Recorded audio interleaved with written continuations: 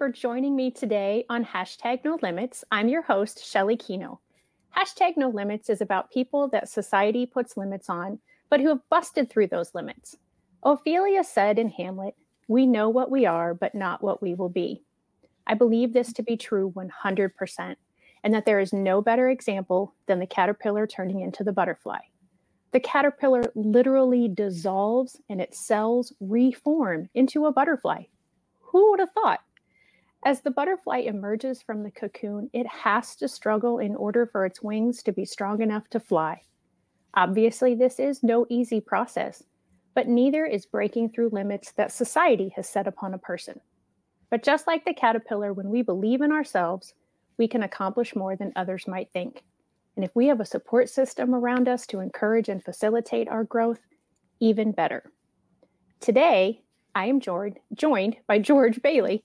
He is a father of 5, 2 of whom happen to have autism.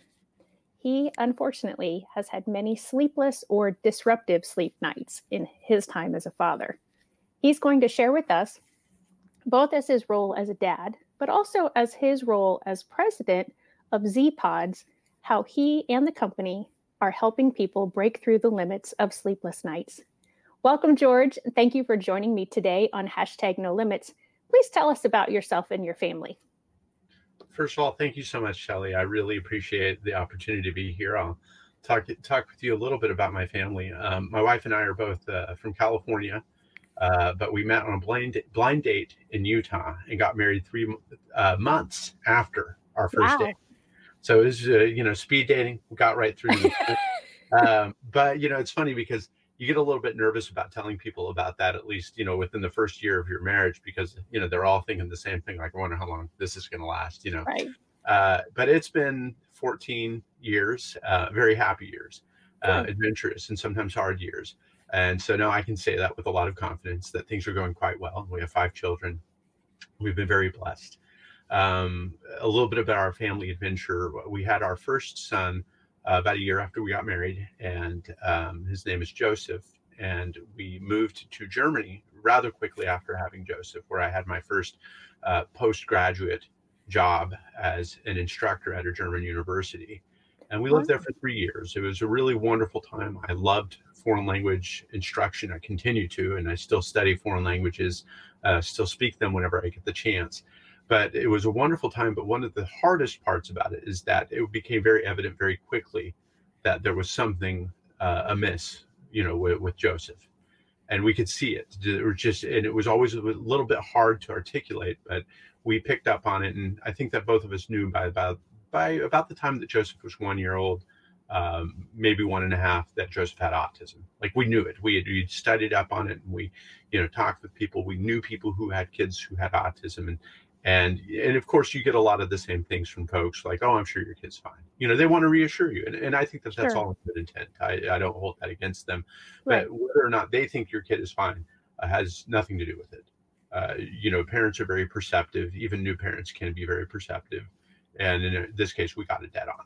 And so we left Germany so that we could come here to St. Louis, where we've been living for 10 years, so that I could study law school. But one of the wonderful things that happened was that we came into a community that was very ready for our son. Germany is a wonderful place, but it does not have the same level of services by a long shot as what we have here in St. Louis. And so we were able to get an official diagnosis very quickly. We were able to get help from his school very quickly. I mean, they jumped right in. It was very incredible. And I know that not every parent has that experience. So I'm very grateful, And after Joseph, we had another son, and then a daughter, and then a daughter. And then about 4 months ago, we had our 5th child, and are really happy about each of these children, each of the personalities that they bring. One of our daughters has autism, and we would not have known that had it not been for Joseph. Her stubbornness, or what more technically is known as perseveration, would, to me, I find it merely charming. Even though it's a headache every once in a while when she has a real epic breakdown. But I think that it will. I don't know. I tend to think that stubbornness can manifest itself in very good ways later on in life, and it goes to your beautiful expression about, we know who we are, but not who we will become. Uh, where I kind of feel like, some of those traits that we have that may be perceived as negative traits can actually serve us well if we harness them and, bridle them. So I'm actually really excited to see where my daughter takes her stubbornness, because I think it could actually turn out to be a very good thing for her. So that's a little bit about our family. We, I work in this business. I really enjoy it. And we love walks. We go walking every weekend, 2 times at least. Hiking if we can. I want to, get them up. And we love movies and we love food like everybody else. A little bit about us. Yeah, that's awesome. I really appreciate that you recognize that stubbornness can be used for good. Because as someone with red hair, I've been told many times in my lifetime that I have a hot temper or I'm stubborn, and I feel like being stubborn just means I know what I want, and I'm not necessarily going to settle unless you can convince me that there's a good reason for me to change my mind. It's a wonderful attribute. I think it's great. Yeah. I'm happy, and I agree. There are several things. I mean, I often think about our kids who have ADHD. They're true multitaskers, and in a school setting, that's not, in a childhood, that's not necessarily the great thing. But when you think about, I mean, how many different things do you do at your job in a day, and you're focused on this, and then you're focused on this, and then you're focused on this. And if we can harness that inability to focus on one thing, we can maximize amazing ability later.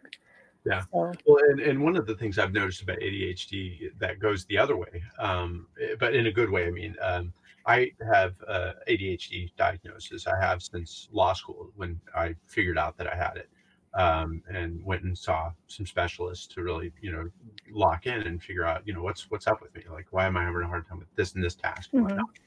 And one of the things that I've noticed is that one of its great strengths is, I'll start with the weakness and then go to the strength. The weakness is this: when you are in between tasks as somebody with ADHD, it's a nightmare, because your mind starts playing with the possibilities of what you can do next. And that becomes so overwhelming so as to be, to basically make you freeze. You're thinking like, there's so many things I could do next, therefore I'm going to do none of them. Right. And so I find that recognizing that in myself, taking a breath, and then locking in, that when I lock in on that one task, that I can just go with it. And so ADHD in some cases may be interpreted as having, many different focuses, all at the same time.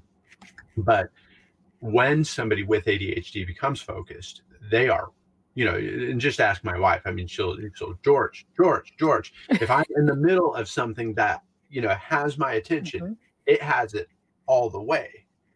But that's only after I've taken the time to kind of meditate a little bit, think about what is that next step, and then to lock into it. And that goes back to our children.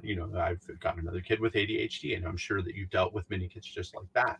And I'm now trying to teach him what it is that I do that has allowed for me to be able to lock in and get the thing done that needs to be done. That's awesome. And I mean, the whole, premise here is #NoLimits. And like we talked about, harnessing that instead of saying, that's bad, don't do that. Or, oh, you're not going to be able to do X, Y, and Z because of ADHD or autism, or not getting sleep. So I do want to talk about some things regarding your children specifically. So I think you said in your intro that you recognized pretty early on with Joseph that he probably had autism. I think you said around the time he was 1, you noticed that. So what sort of process did you then have to go through in order to officially get him diagnosed? And then when he started going to school, what were there barriers? Were you still in Germany at that time, or were you back here in the States? Great question. Germany, they just were simply not. And sorry, I'm going to have to adjust myself. I'm not sitting in That's a okay. standard seat, so That's okay. as you can see, Right. Yeah. We'll get to Germany that was very space interesting. thing you're in. Oh yeah. And I'm going to give a kind of a disclaimer to everything that I say. Every single thing that I'm going to say to answer this question is that my wife knows the answer better. Okay. And she really does. She understands systems better. She understands bureaucracies better. And that has always been a really wonderful blessing to both of us. So I'm going to give you the best answer that I can. In Germany, they cannot diagnose a kid, diagnose a kid for autism until I believe the age of, I want to say 11. It might be 9. Wow. Yeah, I mean, it's late. And any way that you look at it, particularly in a culture in which we set a high standard, early intervention, that's it's so late. Yeah. And so, we wanted to be able to get what kind of help we could. And Germany was very hard that way. Again, I'm not trying to knock Germany. I love the German people. I love the culture. I love living there. I miss the Autobahn, like no business. But the only thing that we were able to get there once we had it wasn't even really a diagnosis. It was just bringing up the fact that our son obviously had some severe sensory issues, that we were at least able to get him in with a sensory room where a woman would kind of take him around and, play with, get his hands into beans and, dry beans and stuff like that. Some of those activities, get him on a swing to improve his vestibular sense. And so that was, it was good that we were able to find a way to be able to do that. But once we came back to the United States, I think that what it really required was that, my wife got out there and just asked a lot of questions. And I think that one of the big strengths that we had coming into St. Louis is that I had a sister here at the time with her husband and kids. And so she was able to, it was really a community thing. And if there's maybe one thing I want to emphasize, that is, utilize your community. And Christina was very good at doing that. She was able to talk to my sister. Okay, like, what are the different school districts out here like? But also, we had a congregation at our church that was had a number of doctors, and we were able to ask them questions. Wow, and nice. Yeah. What types of places should we be going and seeing? And as we went out and did that, again, I'm not giving you a lot of detail here, just because as a lot of this is going on, I'm studying at law school. Sure. The arduous task. But I remember when we first got into a early childhood development program, that one of the teachers really took Joseph under her wing, and that helped a good deal. So number one, community. Number two, once you get in, look for that teacher who is kind of like your son's or your daughter's real advocate.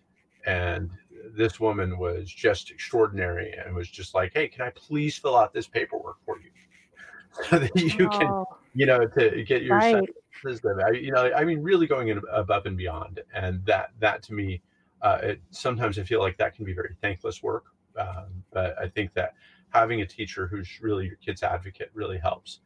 There's no question that we had an advantage above other people who don't have those types of resources, who don't have the type of church community that we had, and were readily able to integrate into once we arrived here in St. Louis to a new home.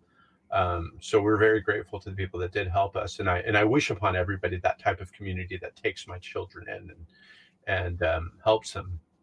So the diagnosis, I'm trying to remember anything specific about that. I just remember that they would say, okay, we had insurance, and we just had to utilize those services to go see doctors that can diagnose him.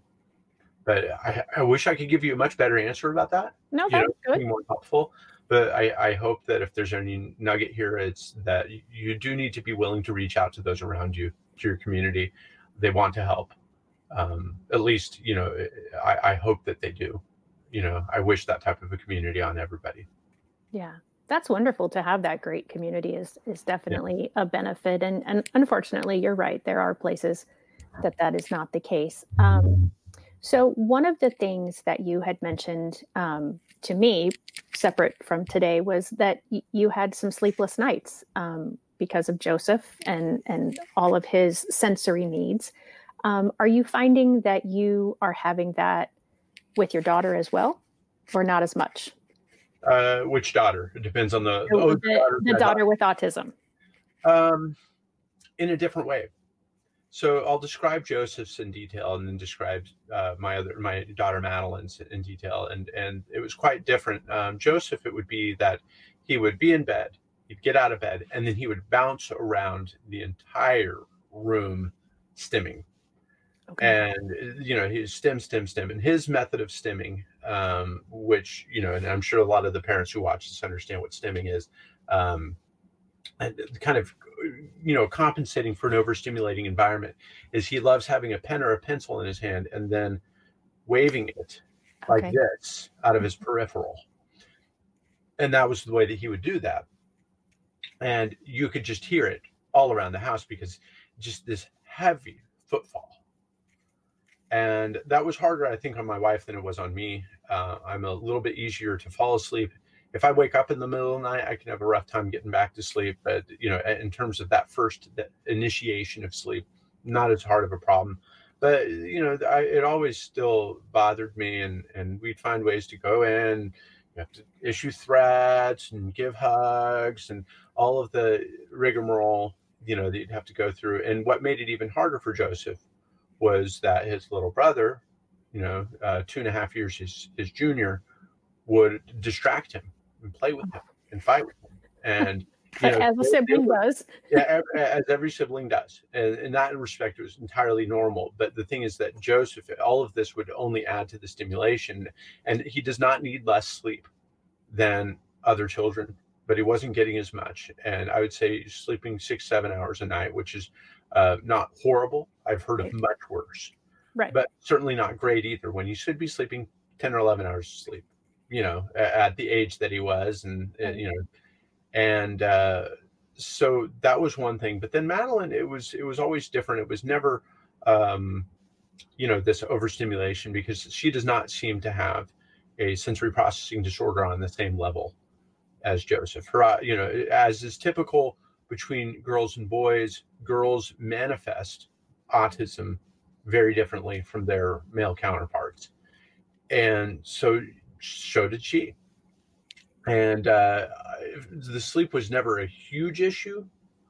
But certainly her sister and she were, because she has an older sister who's 3 years older than she, they're partners in crime, and they would play together and they would be loud together, and they were always up and running around. And it was kind of the same thing, but not quite as severe. And, in the case of the girls, if one of them fell asleep, the other one fell asleep right after. Oh. So it was really like this, reciprocal thing that was going on. But with the boys, typically William would fall asleep after they played out or whatever. And then Joe could be up another hour or 2 hours, and sometimes, or even later, just bouncing around. So for Joseph, it was a real problem, not the same as with Madeline. So on top of not getting enough sleep, what does that do to a person? What does that do to the individual? What does that do to the family as a unit? This is such a great question, because there's a lot about it that we don't really understand. Here, I'm going to bring that other leg around. Don't bring a lot of knee into your interviews right there. That's okay. That's okay. I think that, to simplify it, you just don't perform as well during the day. You're not as happy during the day. No one functions as well on little sleep as they do on a good amount of sleep. Yeah, you can oversleep, but that's not the issue with these kids, Sure. And one of the things, I've read a number of autism studies that tend to demonstrate that kids who are not getting enough sleep, number one, that they're not able to take advantage of their therapy as effectively. They feel dysregulated. So their sensory issues may be more severe depending on the sleep issues that they're experiencing. I know for a fact that, we have seen some kids that we've been helping. Sleep is big for my business, and we might talk about that more in detail later. But we know for a fact that the kids who aren't getting as good of sleep manifest certain sensory issues that they may not if they're getting enough sleep. And then the other thing that's always scary for kids with autism is that a very high percentage of them are prone to have seizures. And seizures and sleep have a vicious cycle relationship in that if you have a seizure, it's less likely you're going to have good sleep, which means that you're more likely to have seizures, which means, and we could go Right. through that on and on. One feeds the other in a very negative way. So sleep is very important to our health. We know that when we are in deep sleep, that there are certain chemicals that tend to wash over and clean and regulate the brain. So it's very good to have good sleep on so many levels. And as adults, we learn how to cope with the occasional not good night of sleep, or Yeah. even a few bad nights of sleep. But kids typically, they don't have that ability to understand kind of what that feeling is, or even what's causing them to behave a certain way, or as you mentioned, have a certain need for sensory stimulation of some sort. And so as adults, we tend to kind of not give it the credit it's due for having not enough sleep or having very restless sleep. Because even if you have 8 hours of sleep, but it's very restless sleep, from my understanding at least, and please correct me if I'm wrong, you don't get that cleansing that you talked about. Yeah. Because you have to be in a deeper sleep in order to get that. Absolutely. And it's hard for children to really kind of perceive the necessity of many of the things that we do as adults.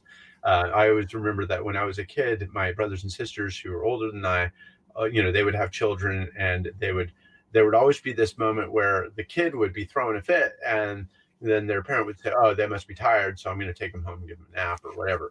And I always kind of felt like that was a cheap way out. I'm just like, what?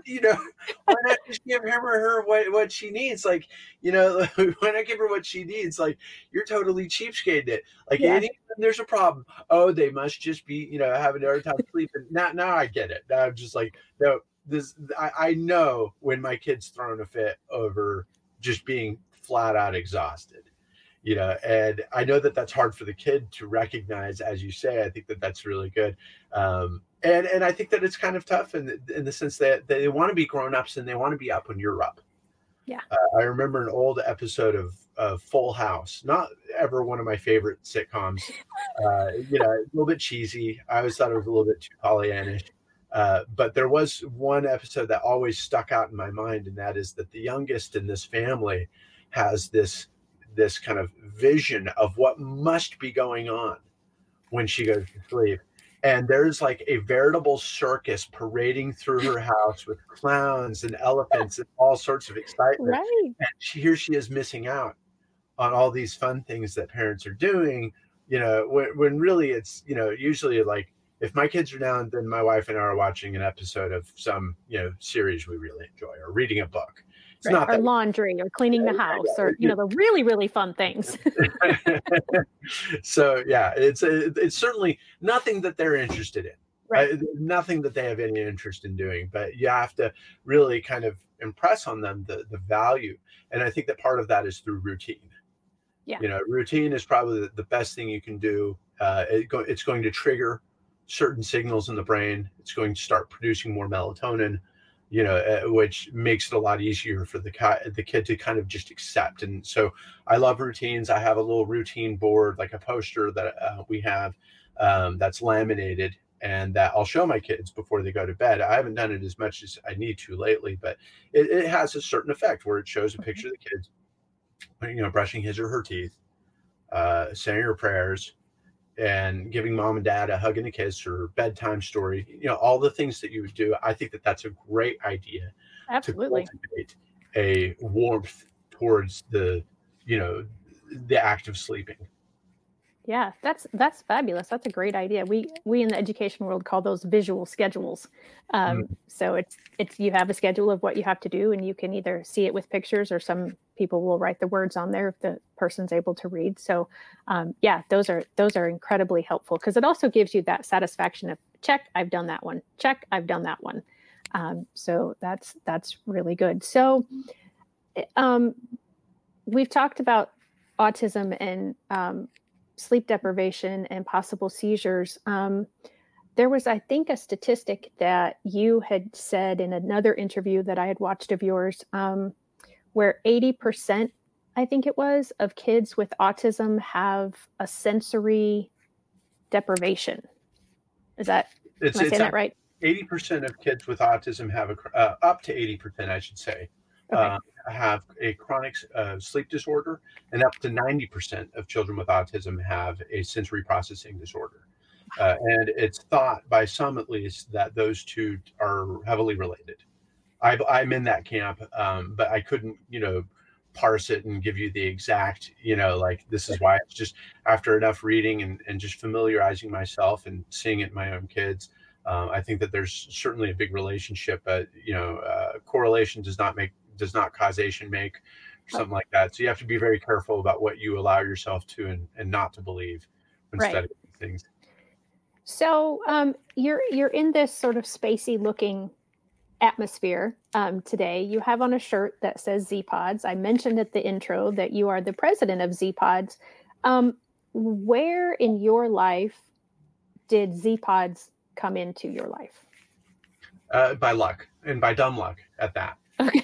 It really was. I had been working in the financial services sector for a little while, and I enjoyed it. I find a lot of meaning in that, and I'm a big believer in financial literacy.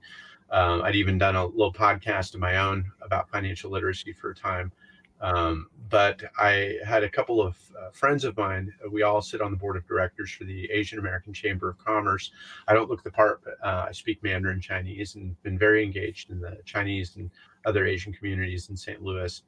And two of my friends had noticed that I was not looking too, happy about my current situation. I kind of felt like I was looking into a job that was probably not a good fit for me. And, I was just looking for something different. And they decided to come in, swoop in, pick me up and say, George, we're bringing in some really cool technologies from China, and we would like to find a market for them. And we think that you'd have a lot of fun with us. And to this day, I'm so grateful. That happened well over a year, about a year and a half ago. They swooped in and picked me out of this situation, and we started working together. And one of these technologies that we were working with in China were these beds, capsule beds. Capsule bed is the more technical name for what it is that you're looking at right here, where you're fully enclosed. I'm lying sitting on a twin size mattress. So if I were to lie down straight out, I could fit in here quite easily. Could fit up to a 6'5" individual. Wow. And the way that my partners had discovered this is because one of them had been traveling in China, and he had stayed in one of these beds at a hotel, which is the way that they use them in China. They use them for hotels, micro hotels, or at airports, And he thought, oh, this is kind of cool. And then a friend of his in Florida that was building a Star Wars themed living space and needed a very convincing bed. And Gary's basically like, oh, I've got the bed.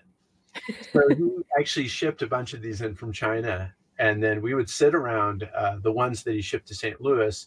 So he got some extra ones. We sat around the extra ones, just kind of thinking, like, what do we do with these? Like, is there a market? And I kind of thought that they were a little bit too like futuristic and stuff like that. But then one of our connections would prod us and say, you really need to look at sensory rooms. And that was just kind of like a slap in the forehead for me. I thought, like, oh my gosh, how did I not think of this? Why was I not giving this really real consideration? Because I knew that, like any kid really, but I knew specifically that my oldest son, Joseph, would take to this and love it. There was just something I intuited as a parent, like, oh my gosh, so we tried it out, and I noticed that, Joseph got inside the bed, closed himself in, and then he just settled down, and he was straight on his back with his hands behind his head, looking up at the ceiling, and he wasn't stimming. Oh. And I thought that was just so extraordinary, and people have different feelings about stimming. Some say, well, what's so wrong with stimming? Don't stop a kid from stimming if he or she finds it comforting. And I'm of that camp pretty much, but I also think you have to recognize that if your child is stimming, that's because the environment around them is overwhelming. So there's nothing wrong with stimming. Right. but it's a signal that something is wrong. Right. That something is overstimulating, something is uncomfortable. And so obviously, it looked like Joseph, by all accounts, I mean, he was really just chilled out. I thought, wow, he finds this very comforting. So we went around and we asked a lot of autism specialists what they thought of the idea of using this as a bed or just kind of a decompression chamber for kids with sensory processing disorders. And they all thought it would be really cool to try it out. And, we have plans now. Ultimately, as we grow, we really do want to do some studies to be able to put some metrics on, what type of qualitative improvements do we see in, kids who use this as a regular place. But in the meantime, we've been, working with parents who want this as a solution, who are literally at the end of their ropes in terms of like looking for something to help. And when I'm talking about like parents whose kids have problems with sleep, but we're talking about 2 hours, 3 hours, 4 hours of sleep a night. Yeah. And this is destructive. No matter how you cut it, this is not good for anybody in the family. Right. And so we come in and we tell them always, we say, this is not a surefire solution.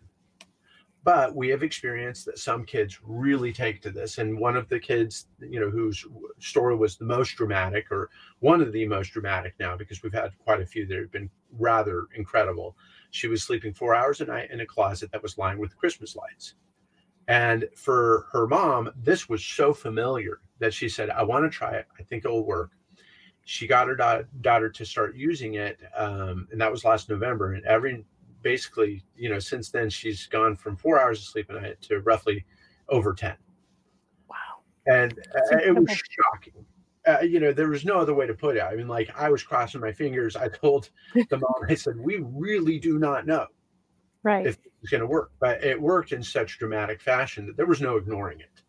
And so we're very sure to tell everybody to give them those qualifications. Like, hey, basically we say, the best thing that can happen is that, after you buy the bed, is that you're going to see some changes in your kid. And the worst thing is that you're going to have the coolest spaceship bed in the world. Right. And I mean that. I really do. I think, like, at the end of the day, at the very least, you've got the world's coolest bed. Right. So show us some of the features in this world's coolest bed. Thank you. I'd love to. I'm going to show you the control panel right now. First of all, there's this mirror here that you can see. And the thing about the mirror is every kid loves mirror. They're all little narcissists. And, but the thing is that the mirror is surrounded by this light that can change colors, and according to their mood. Yeah. And so, they may have just a different mood, or you can just turn it off altogether, But there's the mirror. There's a reading light right here. You can dim it. You can turn it off entirely. You can, and then there is I don't know if the camera caught that correctly. I'm trying to, there's the reading light. Okay. There we go. Okay. And then here is the fan, and here is the ceiling light, which if you look up, you can see that ceiling. So those are some of the features. The fan itself generates white noise, which a lot of kids find very soothing. And a lot of kids love fans. Right. With autism particularly love that. As the years go by, we have other features that we plan on adding as this thing grows. But as it is, it's just super cool environment. And I'll admit that if I ever have really stressful time, I'll come in here and just chill out. Yeah. I have become a little claustrophobic over the years, but I think that would still be soothing because of the fans, because of the air movement. You have that reassurance that there is airflow in here. Yeah, air's not an issue. We get asked about airflow. First of all, you can see that even the sliding doors does not seal. Mm-hmm. Nothing seals in here, and you have two gaping holes in the sides for the fan. Nothing seals, but you still get, when I turn off everything in here, you get dark. Mm-hmm. And this is better than heavy curtains, and it has at least some sound. How should I say it? It does take away from the outside sound a little bit, dims it, for lack of a better term. It doesn't kill it entirely. The only way to get total silence is total airtight container, which we're against for liability reasons. Right. And No, I hear you. our I would not children. want that for my child or anyone else either. Yeah. But So so in anything, and there is some of them you can put a television in here. I don't do that for my kids. It's not my cup of tea to give my kids television late into the night or control over their own television. But you could literally connect a television to this thing and it totally works. It's really cool. But I'm not going to say too much about what's coming down the road. I get giddy about it. I get really excited. I will say that as is, the bed is really cool. And then in the next few years, you will see different versions of this come out. So we're really having fun. So at this point, is it customizable to any degree, or is it everybody gets exactly what's in the pod as everybody else? So it's customizable in the sense that you have a control panel that allows the child to be able to, I like this color as opposed to this color. I like this degree of light. Some children need total dark. Some children need at least just a little bit of light. And so if I turn this down to its dimmest setting, you still have quite a bit of dark, but it remains consistent throughout the night. And of course, the temperature and fanning is customizable according to the kid. But the bed itself comes, as the pod right here, the frame. It does not come with mattresses. We sell those separately. And the future iterations of this will have other customizable features that we are going to introduce. But for now, I'm going to remain silent on what those are. That's fine. That's why I said as right now. I will say, if you've thought of it, we've thought of it. Our imaginations run wild on this. And one of the reasons why I love doing this for kids with autism, some of the kids that use these beds are not autistic. But the thing about kids with autism as a starting point is that they are so different that every last one of them forces us to think outside the box about what we're going to be preparing in the future. And we try to listen so hard to our customers, and we get so many great ideas from people who come to us for help. So something that me as a parent, and again, me as somebody who's just a tiny claustrophobic, the doors. So I know that there's air in there, but would there be a way for somebody to get stuck inside of this? No, it really, no. So the door, just so you can see, is on a track, and it slides open and close very easily. It does not lock, and it's high quality. But if there were an emergency, you could readily take the door off. So I wouldn't want that to happen. Sure. Every once in a while, for example, we've had a kid who's stuck his blanket in the track, but parents for whom that has happened have not had any serious issue. Okay. Yeah, that was my thinking was, as some of these kids really want, I've had students in the past that have not locked themselves in, but really wanted that very tight, small space and wanted everything else out, and have done whatever they could do to prevent someone from coming in. So I was just thinking, and you just said it like a blanket. You'd be hard pressed not to be able to, get in. Even the other question I commonly get asked is, what about fire? And, with fire, it's the same thing. As I said, it's not totally soundproof. So you'd actually still hear fire alarms and whatnot. And think about it this way. It's one additional layer between you and your bedroom door. If you have a fire, no matter what, you're still going to have to go to your kid's room. You're still going to have to extricate the kid. Right. So it does not create a substantial obstacle in addition to what's already there. Gotcha. That makes sense. And that's good to know. We're all parents. The primary founders of this, or most of us, are parents. And so we think about these things as well. We care about the safety of these pods. It's always, the big nightmare scenario is what could go wrong? Right. We ask ourselves those questions. So I love those questions.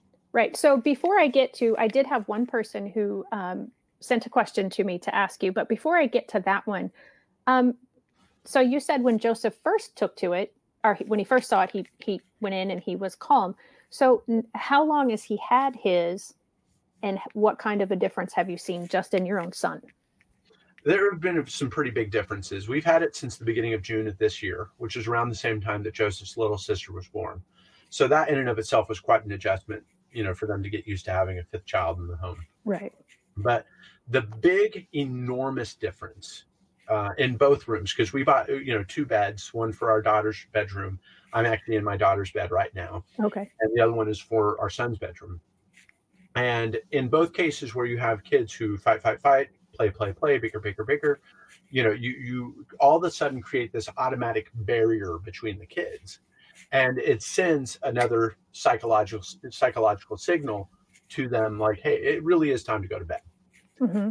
And Madeline will get inside the pod and she's good. She's, no more older sister to tempt her, get away, foul temptress, Right. and that creates that other barrier. I think that it's really good for her that way. And they play way less, which means that they get to bed. When we put them to bed at 8:00, their bedtime never changed after we got this. Okay. Now we put them to bed at 8:00. You may get a few little disruptions, but really not that much, not compared to what was going on before. And in the boys' case, it's been even more substantial because Joe was staying up until, 10 on a good night, 11, 12.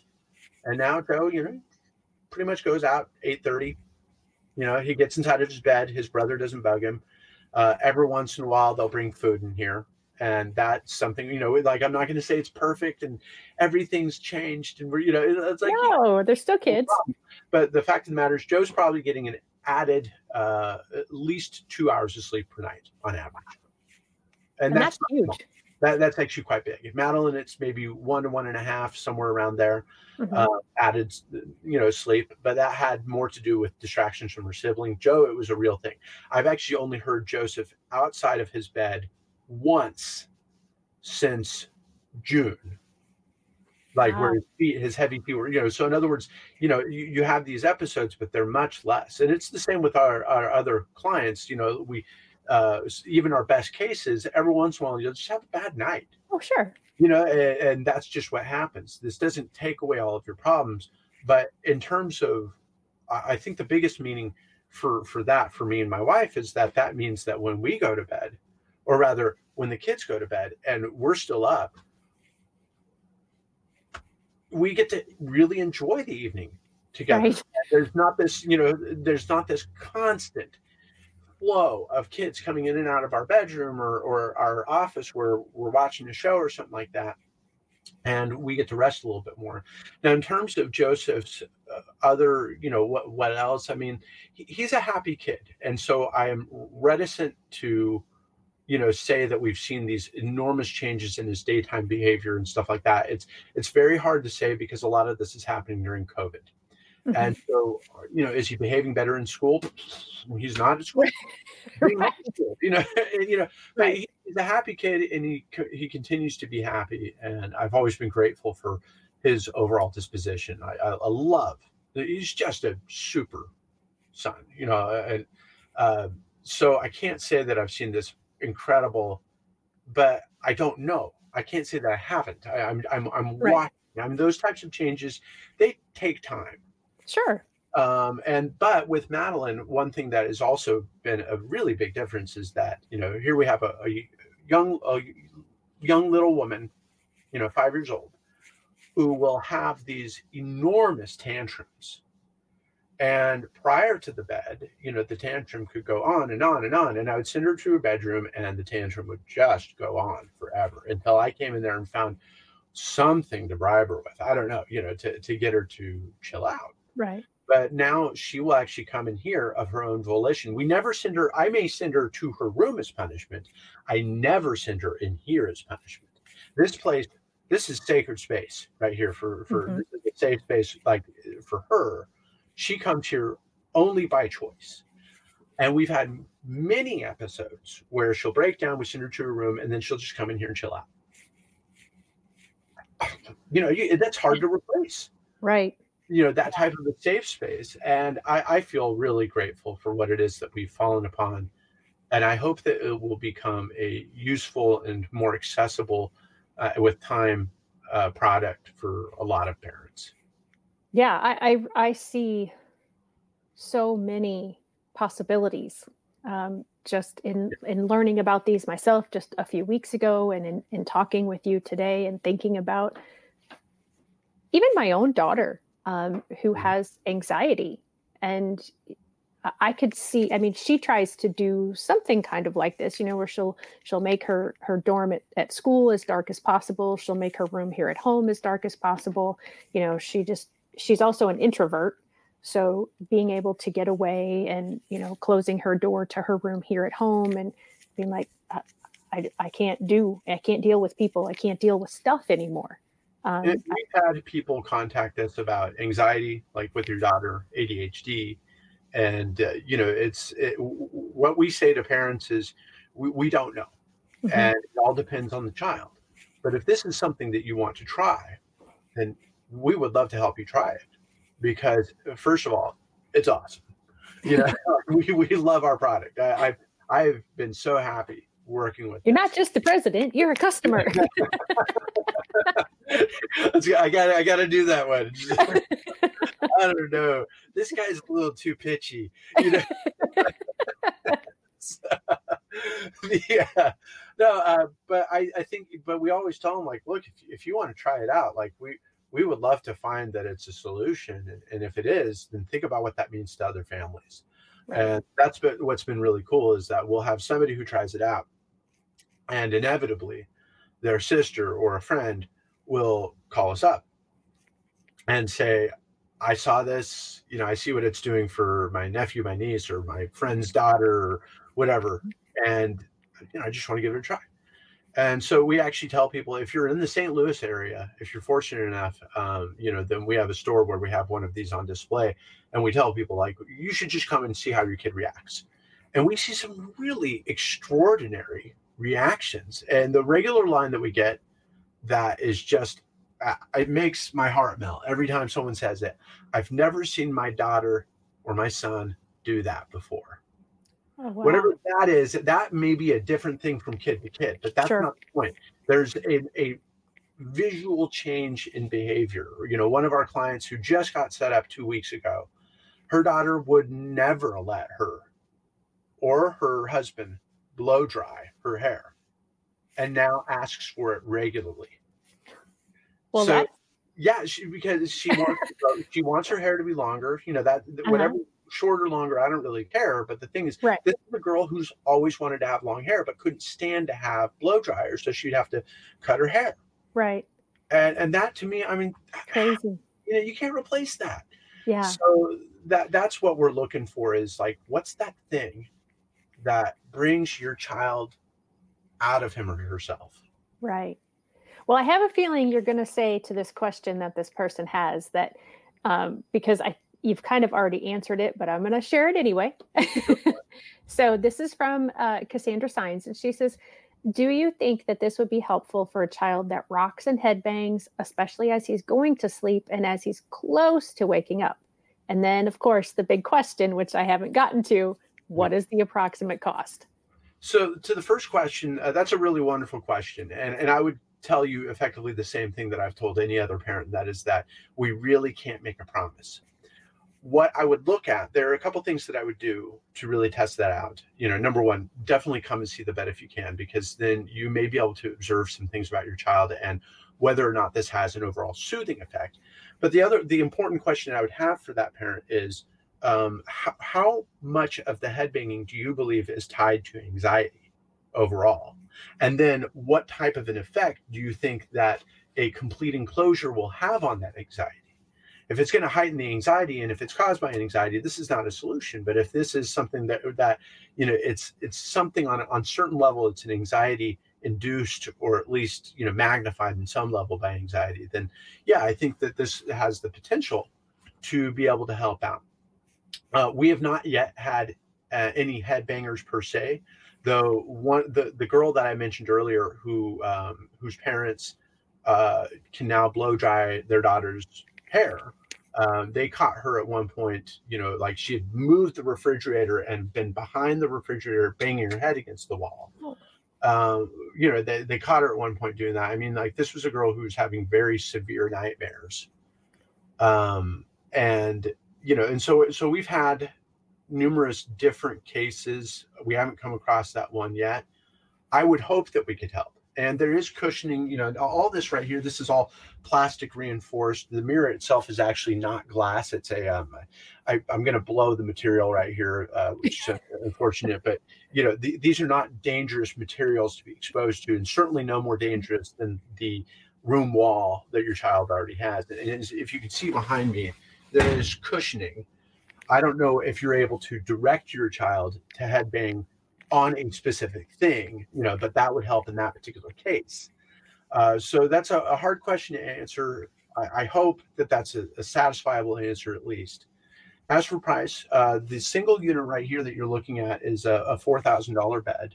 So, we don't play like, it's $4,000. That's cheap. No, it's not, and as with any innovation, this is what we tell parents, that as with any innovation, everything that comes out is going to be a little bit more expensive than it will be later on down the line. And it's always our hope to be able to make this more and more accessible.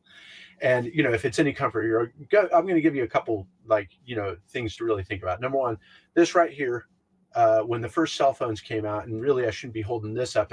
Instead I should be holding this up, a brick. Those were $4,000. Yeah. And this is more powerful than any computer, 10 years ago. And this was $4,000 coming out the gate. And so that's one of the things that we're trying to, give perspective to. And there are those early adopters who are going to make a huge difference. And so we try to encourage parents like, look, this is something we're all trying to get this out. The other thing is that we have been very successful at, number one, getting state help, which we've done in Missouri and in Minnesota. We're working on 13 other states right now. And we encourage people, like, if you feel like the price is challenging, then you should by all means approach your disability department from the state and whatnot, and see if they would help cover the costs. Every state is very different. Mm-hmm. I know, for example, that Idaho is really hard. And there was another state I just talked to that is totally different from Idaho in every other respect, but is also just as hard as Idaho. It's right. So Illinois, I think it was. They're not. That would not surprise me. Pretty radically different. Yeah.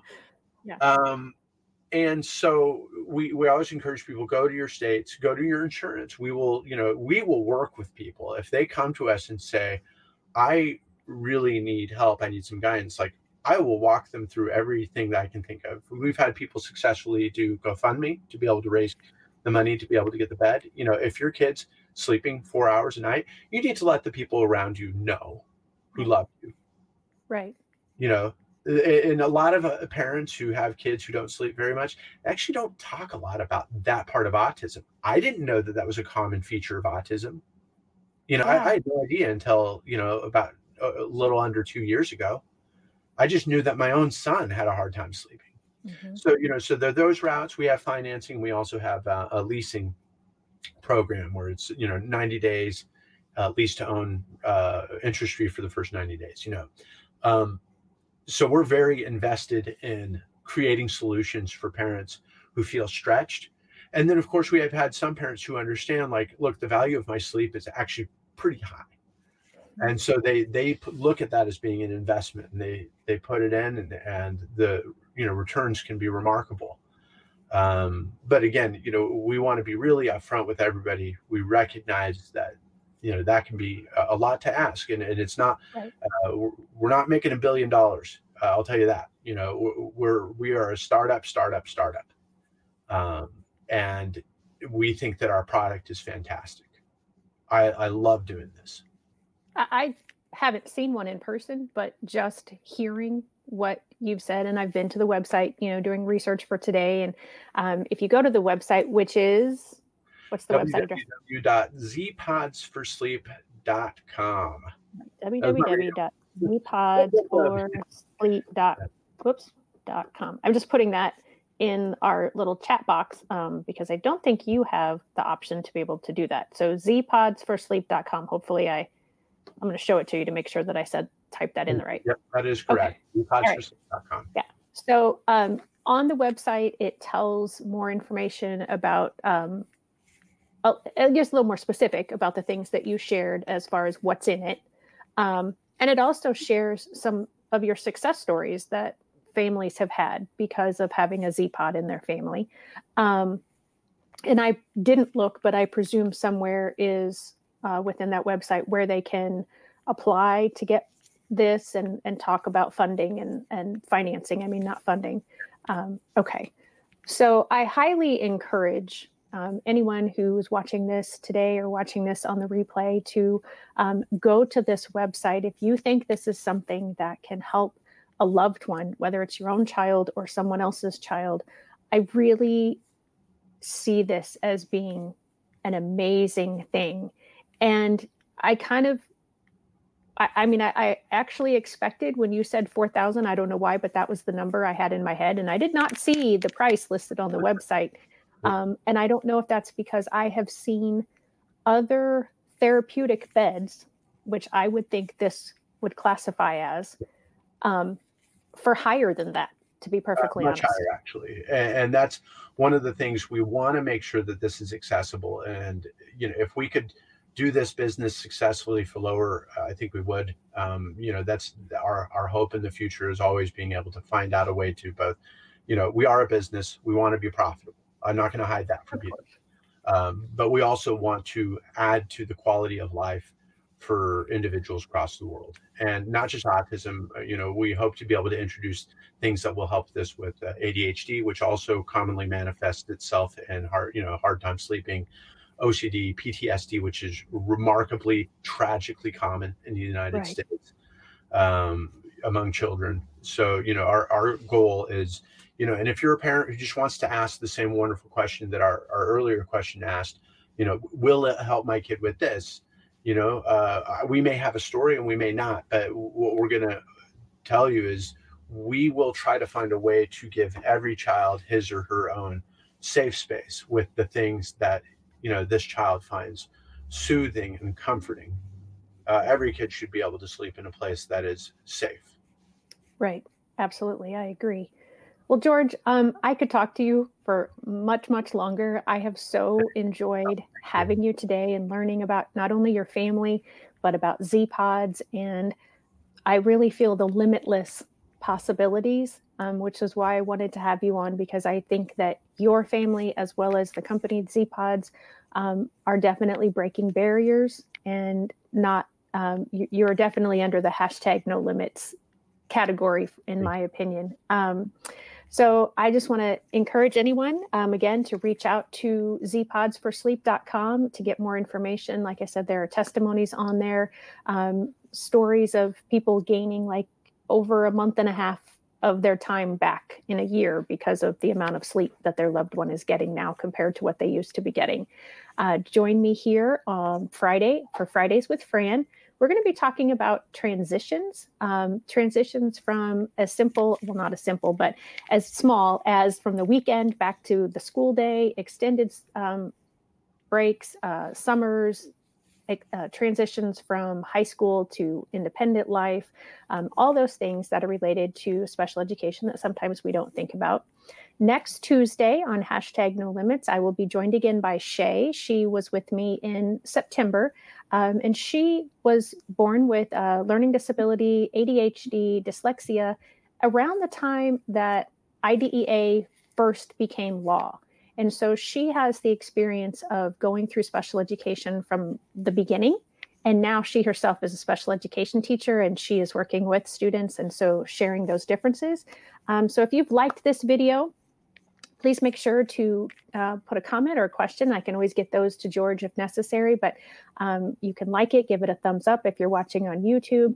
If this is something I just realized for this broadcast that I've never done before, if you are someone who would like to have a free IEP checklist or a free virtual IEP checklist, drop your email below and I will be certain to get that to you. You can also just go to shellykino.com and there'll be a form for you to fill out there. So again, George, thank you so much. I've very much enjoyed this. I hope that you have enjoyed this as well, and good luck with everything with Z-Pods.